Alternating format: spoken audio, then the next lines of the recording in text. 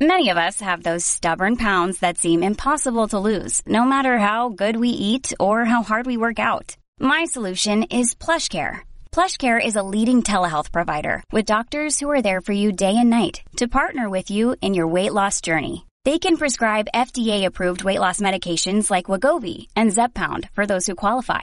Plus, they accept most insurance plans. To get started, visit plushcare.com/weightloss. That's plushcare.com/weightloss. You're commuting home with Katz and Cosby. Now, here's John Catsimatidis and Rita Cosby on 77 WABC.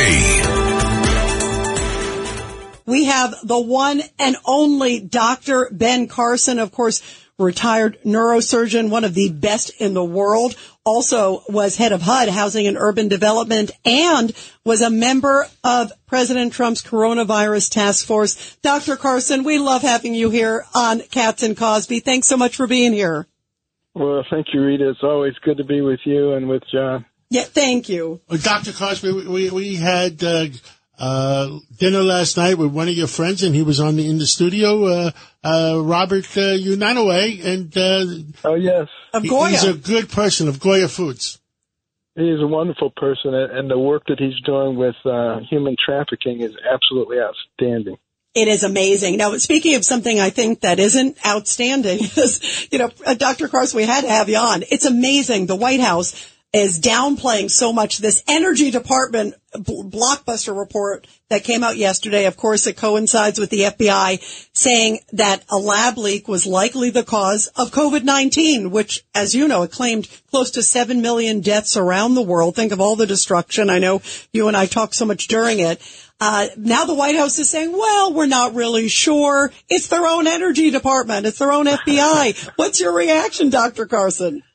Well, the thing that really disturbs me about this is the way that they tried to suppress any opinions that differed from the fact that it was a natural evolution from animal to human, which was ridiculous when it came out of an area where there was this Wuhan laboratory, which has a record of carelessness, and they were doing gain-of-function research. Of course it came from there. I mean, common sense would tell you that.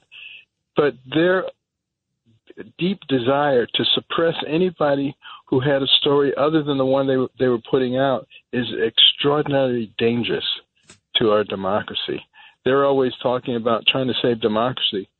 There's a lot of hypocrisy involved there. Yeah, and you think about for health, too, how many lives were lost, too. I mean, you think about it, had they gotten more information. But they destroyed, Dr. Carson said, Judge Richard Weinberg said, good to talk to you again.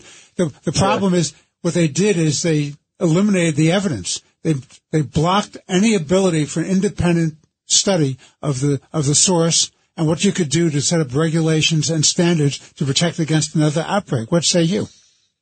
Well, exactly. It's completely antithetical to scientific principles. They're always talking about follow the science.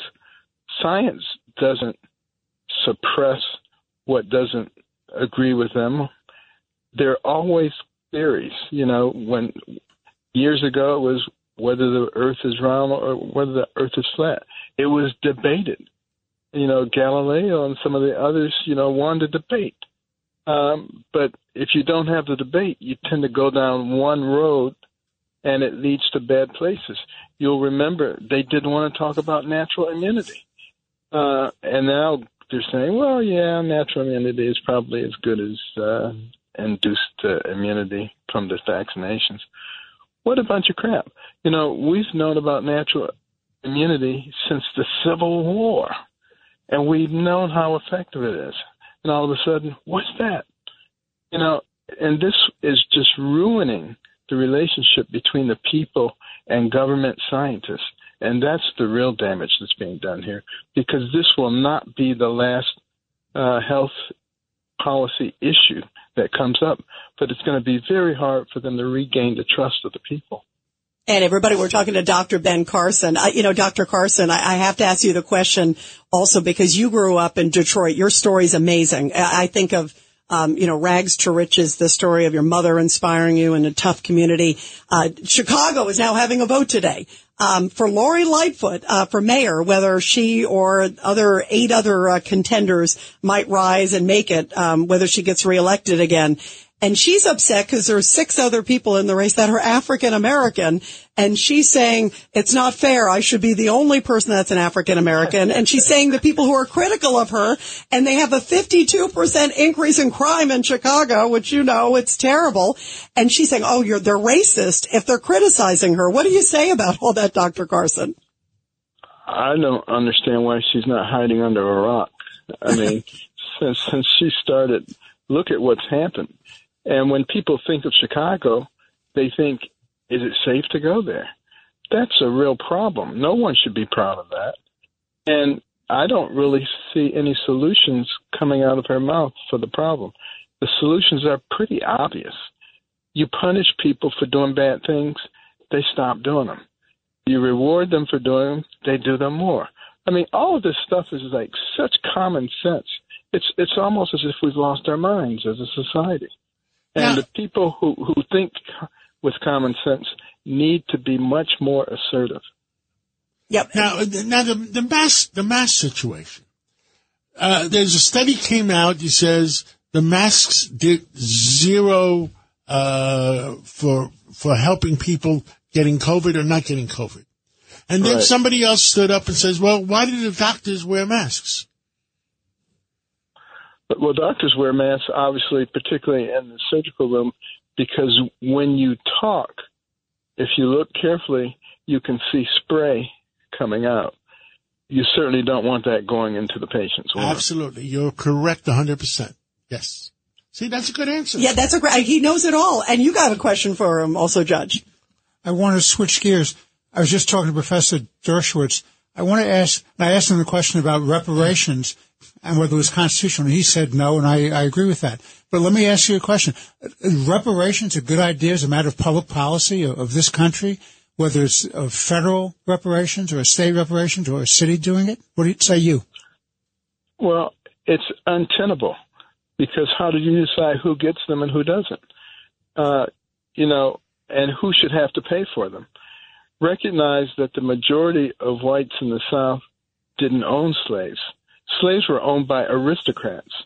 So should the ancestors of people who didn't own slaves have to pay the ancestors of people who were slaves? That's just one of the many problems. How much black blood do you have to have?